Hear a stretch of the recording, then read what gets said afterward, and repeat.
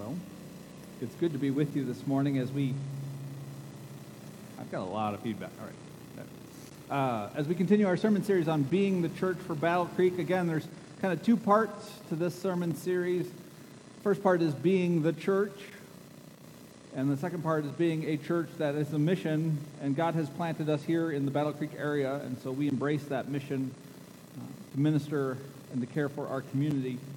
We're doing this sermon series. We're learning what it means to be the church by following the early disciples of Jesus, to follow the first church through the book of Acts. And we're not going to go chapter by chapter, verse by verse through the book of Acts, but we're going to follow kind of some of these main events that help us understand what it meant for them to be the first church. Last week we looked at a sermon by Peter in which he called and invited people to escape from a wicked, a corrupt, a dying culture. He asked people to be saved from that corrupt and dying generation. That was his invitation. And he spoke out against the corrupt leadership and the way that the world had gotten power and faith twisted. As Acts continues on, Peter gives more of those sermons. We can find similar messages, and he repeats those sermons. And then we see some miracles happening as well. And so these sermons and these miracles together provide this powerful message to the people of Israel. But the people in power, the people that crucified Jesus and wanted him to go away, weren't really thrilled with these sermons and these miracles. It upset them. And of course it would, right? Because the sermons, if you remember from last week, the sermons were saying that these Jewish religious leaders were in partnership with the Empire of Rome to ensure that their power and their control was secure. The leaders of God's people were working with the enemies of God's people, not for the benefit of God's people, but to get more power, influence, and wealth for themselves. And these people, they clung to this power and corruption so dearly that they were willing to kill Jesus to make sure that they held on to it. They were willing to kill God's Messiah to keep it. And so while the crowds responded to these messages and these miracles, remember last week we said 3,000 people were baptized after hearing Peter's sermon. The crowds were excited and thrilled and energized and responsive to this message, but the leaders who killed Jesus weren't quite ready to admit that they had killed God's Son. They weren't ready to confess and admit that they had been so wrapped up in the pursuit of power that they saw God himself as a threat to their status and therefore had him murdered. They weren't ready to acknowledge that. Instead, they doubled down on the efforts to eliminate all traces of this Jesus. And originally they thought killing him would make this whole thing go away. Right? We got to stop this Jesus movement. There's too many people. There's too much going on. Like, let's kill him and it'll go away. But then the Holy Spirit showed up. Jesus' followers took to the world with a mission of sharing Jesus' teachings with as many people as possible. And so instead of Jesus disappearing after the crucifixion, Jesus was in fact alive and active in this community of Christ's followers.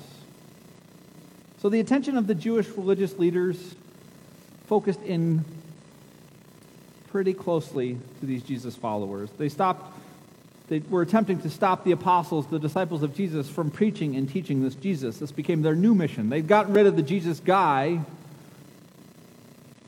but now they have this whole group of Jesus followers, and it's kind of spiraling out of their control. And so these Jesus disciples, these apostles, these chosen ones of Jesus were arrested multiple times. We see the stories in the book of Acts. And they were told when they were arrested, they were told to stop preaching Jesus, stop teaching about Jesus, stop this message. But they continue with their ministry. One time the apostles were beaten and told to stop preaching and teaching about Jesus. They were physically beaten and then said, stop preaching Jesus. So how did these apostles respond to being beaten and told that they had to stop talking about Jesus? Well, the Bible says, and I love this, in response to that, Acts tells us that day after day, in the temple courts, from house to house, they never stopped teaching and proclaiming the good news that Jesus is the Messiah. So all of this going on, the religious leaders, the powers, they're abusing and harming, bringing physical violence, beating the apostles, and the Bible just comes out and says, day after day, without ceasing, without stop, they were in the temple, they were in the house, they were proclaiming the good news that Jesus is Messiah. It actually says, if you read through the scriptures in Acts, it says that the apostles rejoiced after being flogged, after being beaten, because they had been worthy of suffering for Jesus. In Acts chapter 6, we're introduced to a follower of Jesus named Stephen. Some of you may be familiar with Stephen. He caught the attention of the local synagogues, and not in a good way. Right? He got on their radar. This Jewish community of faith did not like the things Stephen was saying and doing, and so they decided to confront him. When that proved to be ineffective, like challenging him head on, saying, stop what you're doing, and Stephen just wouldn't be stopped. They switched back to the old reliable tactic, the old tool in the toolbox, the old go-to of talking about him behind his back. Start rumors. Cause up drama, stir up trouble, right? They claimed that Stephen was against Moses, that he was against the temple, he was against the law. They convinced other people to spread lies about Stephen. They stirred up enough trouble that people came and arrested, trying to stop Stephen from doing these awful things that he was accused of. And so there's this moment in Scripture where the high priest, like the CEO of the temple, like the chief guy in charge of the whole religious system, confronts Stephen, and he says, are these charges true? Are you doing these things? And in response, Stephen began telling the history of Israel to the chief priest, starting with Abraham. So, I mean, picture this in your mind. The chief priest, this big important guy, and in my mind I have him dressed in like fancy, obnoxious clothing, like a Pope-type hat and all. Anyways, that's just in my mind. You don't have to imagine that in your mind. But I imagine this chief priest, this high priest going up to Stephen and saying, everybody's saying you're against Moses. Everybody's saying you're against the temple. Everybody's saying you're against the law. Is this true? And Stephen doesn't respond yes or no. He starts saying, well, once there was this man named Abraham. And you know you're in for a story. If you're ever talking to a pastor and they say, once there was a man named Abraham, get your seatbelts on. It's going to be a minute, right? Because that's the beginning of the big story.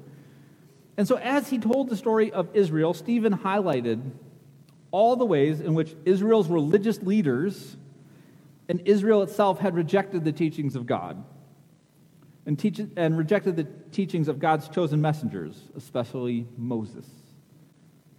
And then, after saying how Israel had been unfaithful to God and has a history of not listening to God and God's messengers, Stephen focuses his attentions not on the history, but on the present moment, and on those religious leaders that had come to confront him.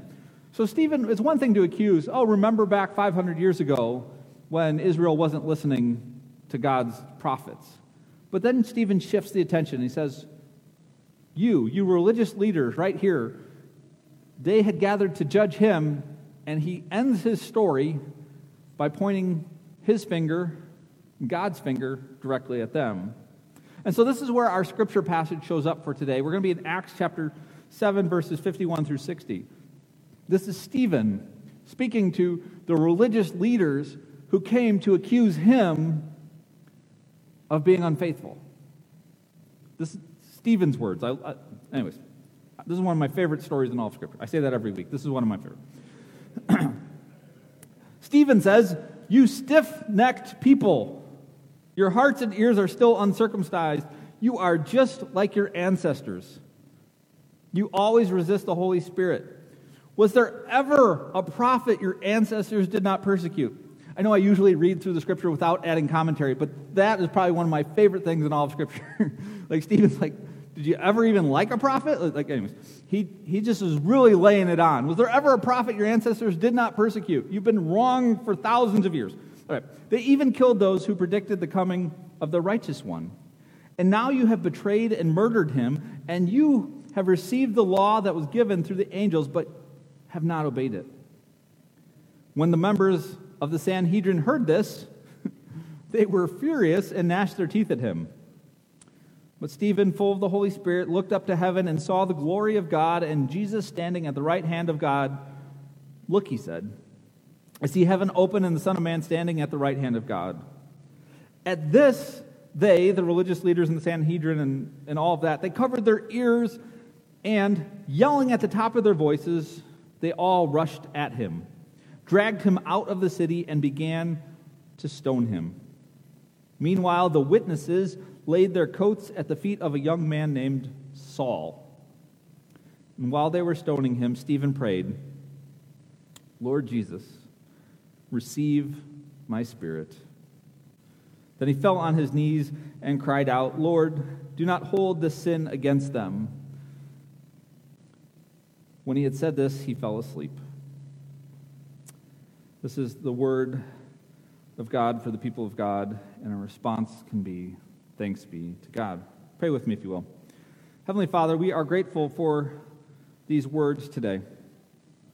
These words in the Bible from long ago that tell the story of Stephen confronting these religious leaders. They thought they were coming to confront him, and yet he had a different story for them. He knew a bigger story, he knew a bigger narrative, and when confronted, even with threat of his own life, he did not back down. Instead, it was the words of Jesus that he found on his lips.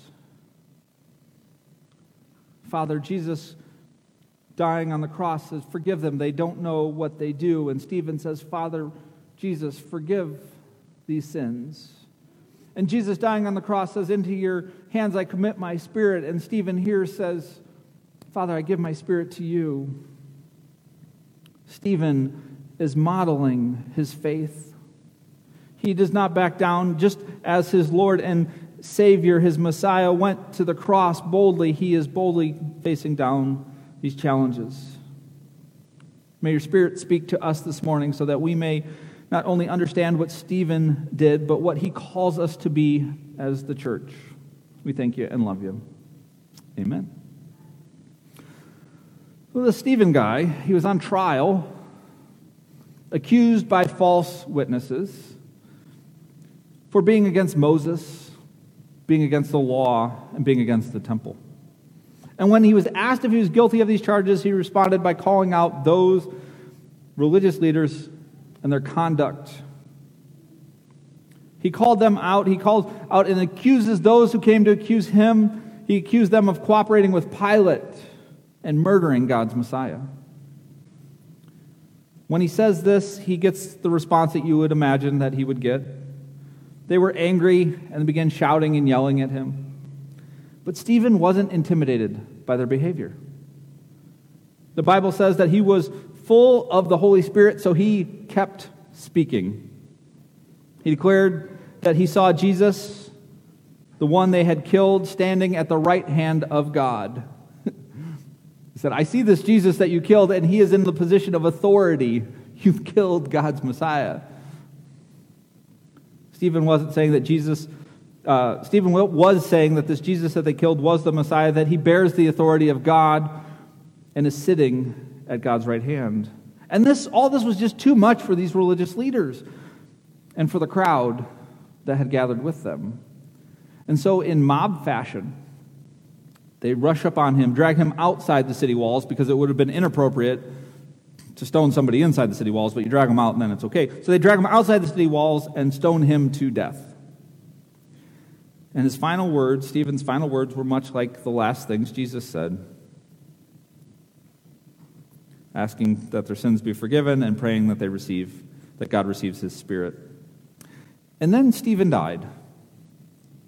And so Stephen becomes the first Christian martyr recorded in our scriptures. Becomes the first Christian martyr that we know of. This word martyr is a unique word. It's actually not an English word. Sometimes when translating languages, there's not an equivalent between the languages, and so you just kind of take a word in the original language and manipulate it a little bit, and it becomes a new word in the other language. So martyr actually comes from a Greek word, martus, or martus. I don't know how to exactly pronounce it. But what's interesting is that there is actually an English word that this martus or martus is actually translated as. So sometimes when the Greek author, or the author wrote in Greek, the word martus, sometimes it's translated as martyr. And other times in our Bible, that exact same word shows up with a different English word. And that different English word is witness. So sometimes this word is translated as martyr, and sometimes that same exact word is translated as witness. And so when you're reading the New Testament, when you see the words witness or you see the words martyr, you have a glimpse behind the scenes. You can know that the word behind that, the original language that was written in, the words of the author was martus. And so there's this connection between witness and martyr that runs deep. A martyr is a witness, but a special kind of witness. It's one whose testimony is sealed with the blood of the one testifying. It's one who is testifying to a truth and is willing to endure whatever suffering it takes to testify that truth. It's a witness whose commitment to the truth they've encountered has cost them their life. And so when Jesus says in Acts chapter 1, "But you will receive power when the Holy Spirit comes on you, and you will be my witnesses in Jerusalem and Judea and Samaria and to the ends of the earth." The word there for witness is that same martus word that is sometimes translated as martyr. And so for the first 300 years of church history, martyrdom was a real and profound reality for followers of Jesus. And I don't know if we modern Christians are aware of just how profound and how deep and the profound legacy that this early church martyrs had on the church. At the time, at various times throughout the early church history, the Roman emperors declared official persecutions on the church. Like it was a Roman emperor decree that like, hey, we're going to go after these Christians. And sometimes these persecutions would just be like a little bit of harassment, like we're not going to let them meet together or we're going to, mess with them a little bit. Other times it was a lot more severe. Sometimes they were executed in the most horrific and public ways. There's a long legacy of Christians being martyred for their faith. And if you read through the early church history, you'll see that this Christian martyrdom shaped the early church. Official persecutions happened on and off for the first couple hundred years until Constantine declared Christianity to be the official religion of the empire. But even outside of official persecutions, the early Christians ran into a lot of trouble, a lot of problems in the communities in which they lived. Sometimes mobs of people would gather together and just decide, we're going to go get those Christians. Something bad happened, it's probably their fault. We're going to go get them. There's rumors, and these Christians were weird. There's rumors that Christians would go and eat babies. Have you ever heard this one? Kids, plug your ears. No. Early Christians would go, and there was a thing called father's right of refusal. And so when a baby was born, the dad could choose if he wanted to accept that baby into his family or not. And if he said no, the baby got put outside the door. And the Christians would go around and collect these unwanted children from doorsteps and take them into their families and care for them. There's rumors that they were collecting them because then they would have communion and they would talk about eating flesh and drinking blood. And so there's these awful rumors. People were trying to figure out what these Christians were. And so when something terrible went wrong, they said, it's probably these Christians that did it. So let's blame them. The Roman world was extremely ordered, too. There was a structure, and everybody had a place, and you knew your place. And the whole world functioned because of the way you fit into that place. And if everybody stayed within their lane, if everybody stayed and did what they were supposed to do, then we could have peace. At the top of this structured world was Caesar, the emperor. Then underneath him were the senators and those with education and status and slave owners and business owners and the wealthy and the elites. Underneath them was like the working poor, servants, and finally at the very bottom, the slave class. And these Christians, these weird people, refused to live by those guidelines. They refused to function based upon those status of class. We see in the words of Paul that senators and slaves were declared to be equals. The rich and the poor were viewed as equals in the church. The amount of inclusivity, the amount of equality was scandalous. So every once in a while, angry crowds would come threaten these Christians because they were turning the Roman world upside down. They refused to play by the Roman rules. They didn't actively seek to disrupt Rome. It wasn't like the Christians met together and said, how can we mess with the emperor this week, or how can we disrupt our town that we live in? They just were committed to living the way that Jesus taught them to live. And that in and of itself disrupted Roman life. When the church lived according to Jesus, it was pretty clear to everyone that the church didn't fit in with the rest of the world. And that not fitting in is what led to these persecutions that the Christians faced. It's what led to Christian martyrdom. It was the witness of the church. Whenever Jesus said, whoever wants to be my disciple must deny themselves and take up their cross and follow me, he wasn't speaking of the cross as a religious symbol, something you wear on a necklace or a bumper sticker you put on your car or a sign we put in front of the church. He was talking about the Roman means of executing people. The cross in Jesus' day was the most brutal form of state-sponsored execution.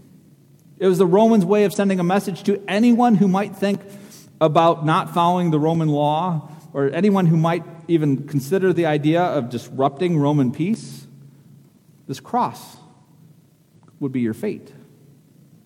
And so Jesus saying, pick up your cross and follow me was the equivalent of saying, hey, go grab your electric chair or your lethal injection stuff and follow me.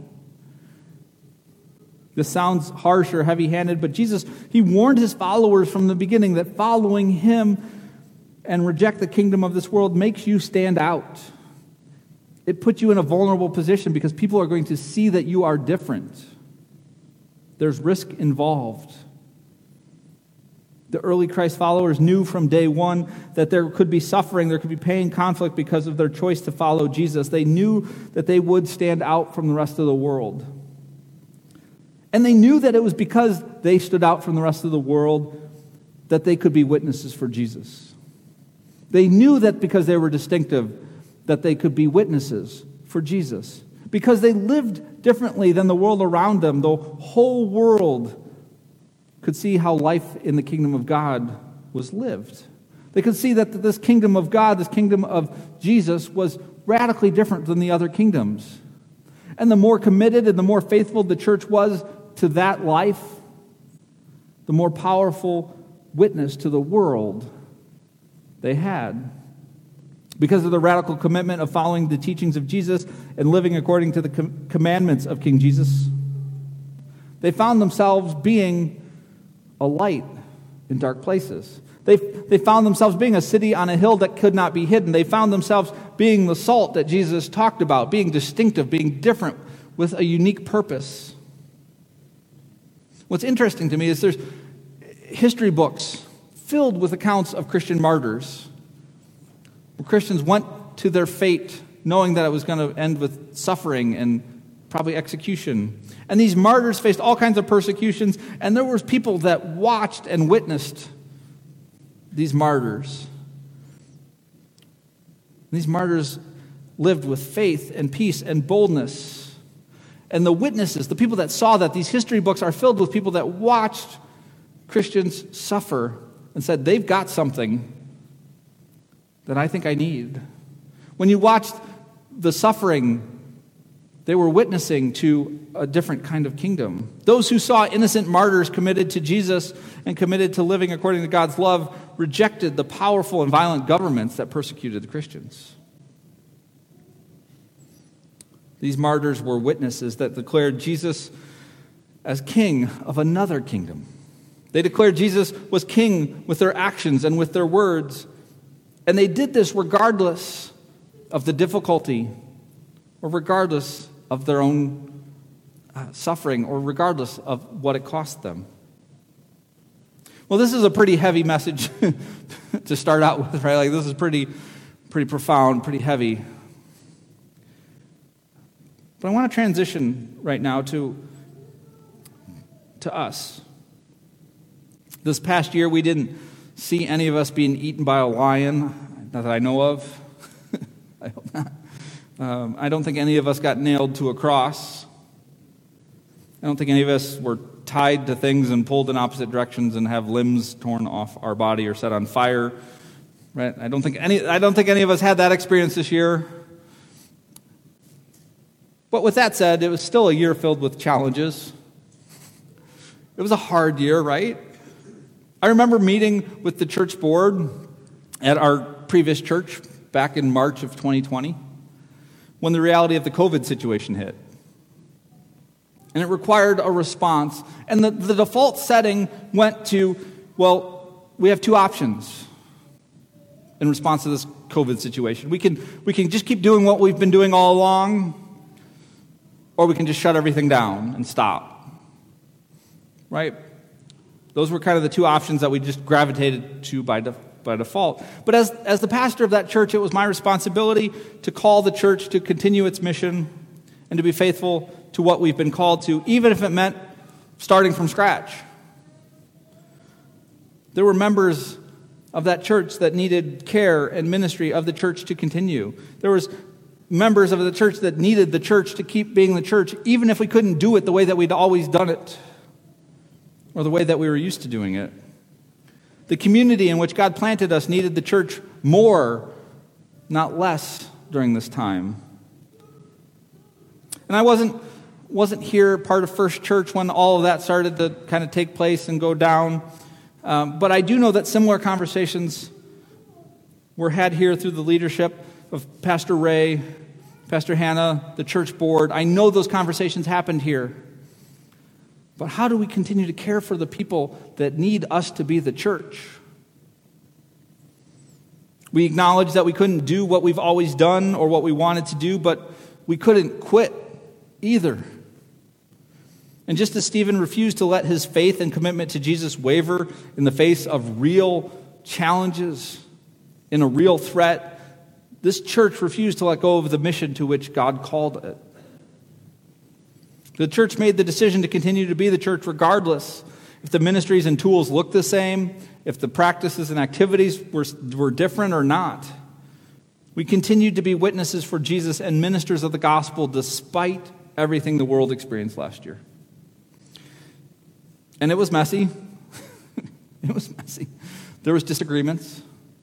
There were times. There was misunderstandings. There was hurt feelings. There was concerns that as a church leadership team, we struggled to address. It was messy. There were questions that just could not be answered in a satisfactory manner. We just couldn't get the answer that made everybody happy. There were opinions and beliefs about things that fell on a spectrum all over, societal, political, medical, racial, educational. Like, opinions came on a wide spectrum. The board made decisions knowing that not everyone would agree. We had to come together and make decisions together even when we had different perspectives and beliefs. This last year was a hard year to be the church. It was a hard year to be a church. And yet I get to stand before you this morning and share with you an annual report. Not only because the manual requires it, but because it's a privilege to let you know what this church has been up to for the last year. I get to share with you how First Church was committed to the mission despite all the challenges that last year presented. No, there wasn't lions and all of that type of thing, but it was a hard year. And I get to share how we together witnessed to our community, even though we faced a great deal of uncertainty ourselves. Your church board began last year asking themselves questions that they never imagined that they would have to ask. Should we stop meeting in person? What does online church mean? Can we be faithful to what God has called us to do with a microphone, a camera, and a live stream? How are we to be the church when we can't gather as the church? What happens to all the people that depend on us for our weekly gathering, and they depend on that for encouragement, support, social connection when they aren't able to come? What do we do with those people? How do we help them? What happens to the church financial situation if people aren't here to put tithes and offerings into plates? Before I go any further, I think I speak for the whole board when I say that a great word of gratitude is due to Pastor Ray Duck, along with Yvette. Thank you guys for your leadership and your care and your concern. The church is grateful. Pastor Ray was technically an interim. And if you've been around churches long enough, you know that interims fall on a spectrum, all the way to I'm going to show up 5 minutes before service on a Sunday and share a message and check, be the first one out the door. But that was not Pastor Ray. We all know that his leadership and his care for this church went way beyond what we could be expected from an interim pastor. And along those same lines, not only did the board have the task and responsibility of leading this church through a COVID response during a divisive and energized political and cultural moment, but at the same time that was going on, your church board was working to call a new pastor. Calling a new pastor is obviously an important moment in the life of any church, and therefore, in and of itself, a complex task. And the challenges of that task were multiplied due to the realities of COVID. But your board led the church through the process, and you called a new pastor, and the jury's still out on if they did a good job or not. We'll see how that goes. But the point is that despite the challenges and the obstacles, the church leadership remained committed to the mission and ministry of the church. It wasn't a year that they were going to back down when things got tough, but rather they worked together to witness to the gospel of Jesus. The stewards, part of the board, the stewards did an amazing job of focusing on relationships and personal connections in a year where isolation and separation was what was called for. In a year where they were forced to be more isolated and to interact via screens, the stewards said, no, we're going to have a personal touch. And they fought for that, no matter how difficult it was, how creative they had to get. The trustees had a year filled with project repairs and maintenance. Our properties are some of the most powerful tools that God has given us to steward over.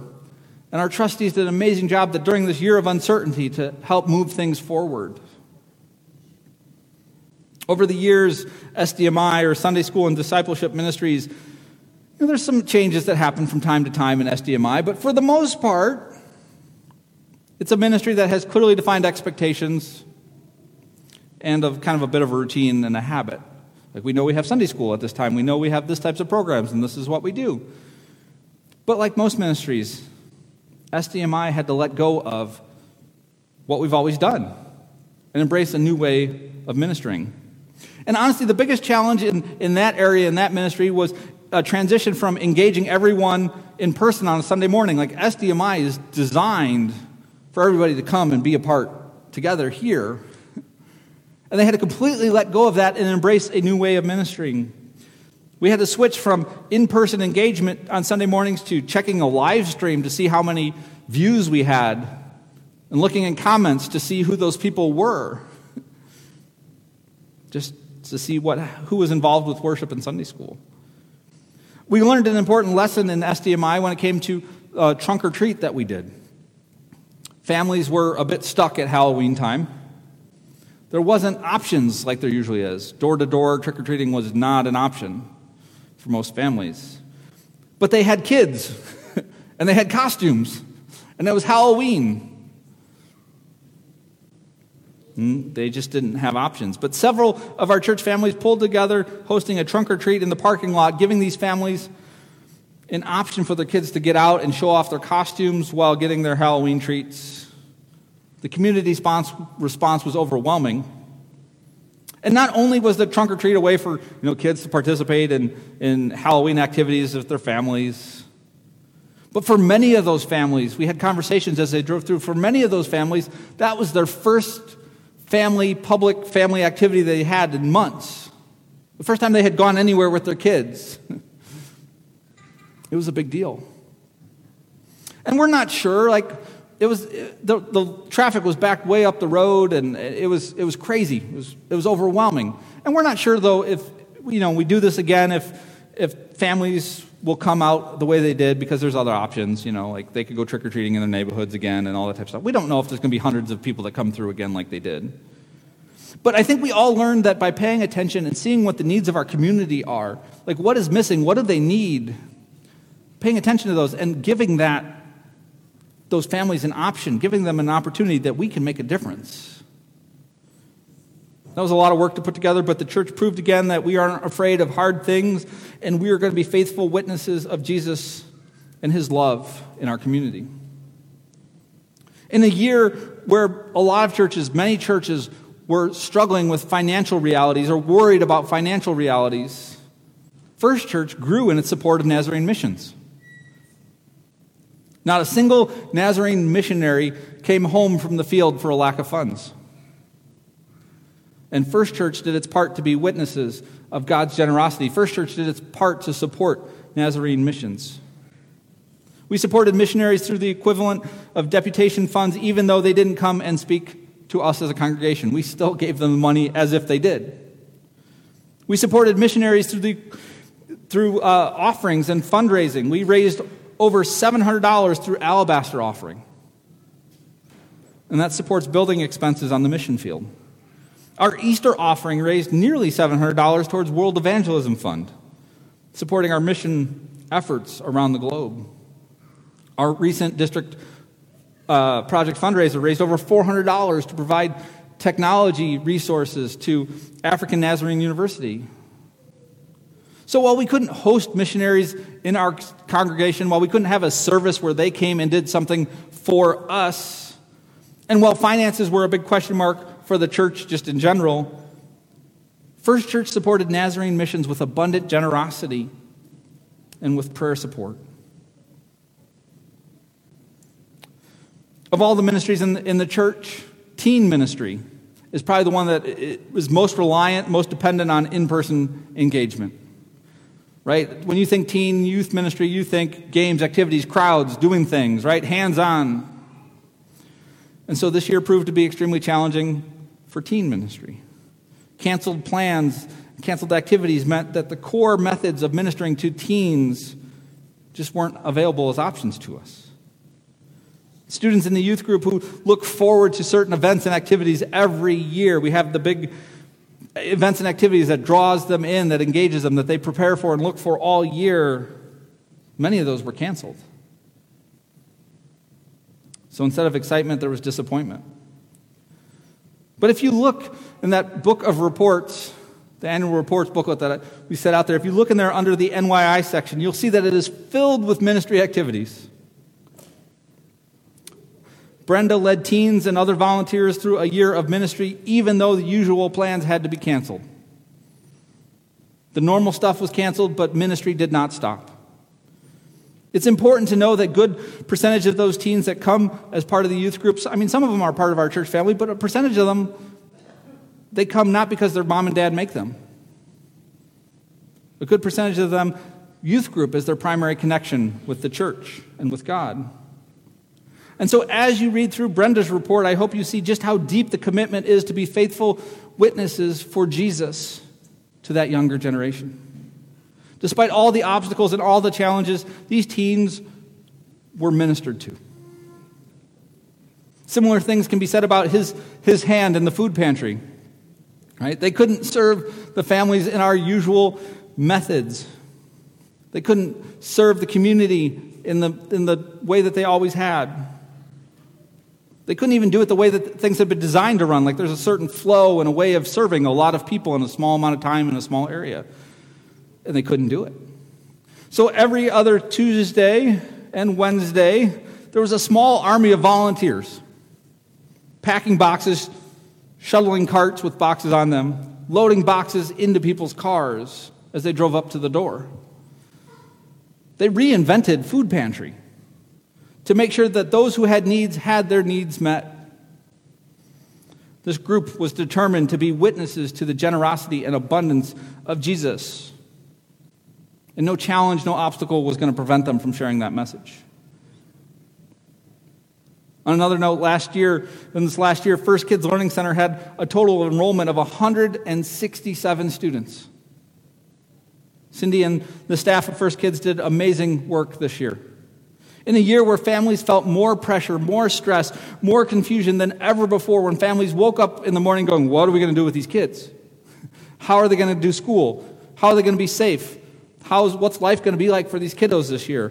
First Kids was a resource that brought encouragement, peace, stability, and security to these young students and their families. The extra work and extra processes that they had to do, not just to be open, because that was, step one, just be open, but to assure parents that their kids were well cared for.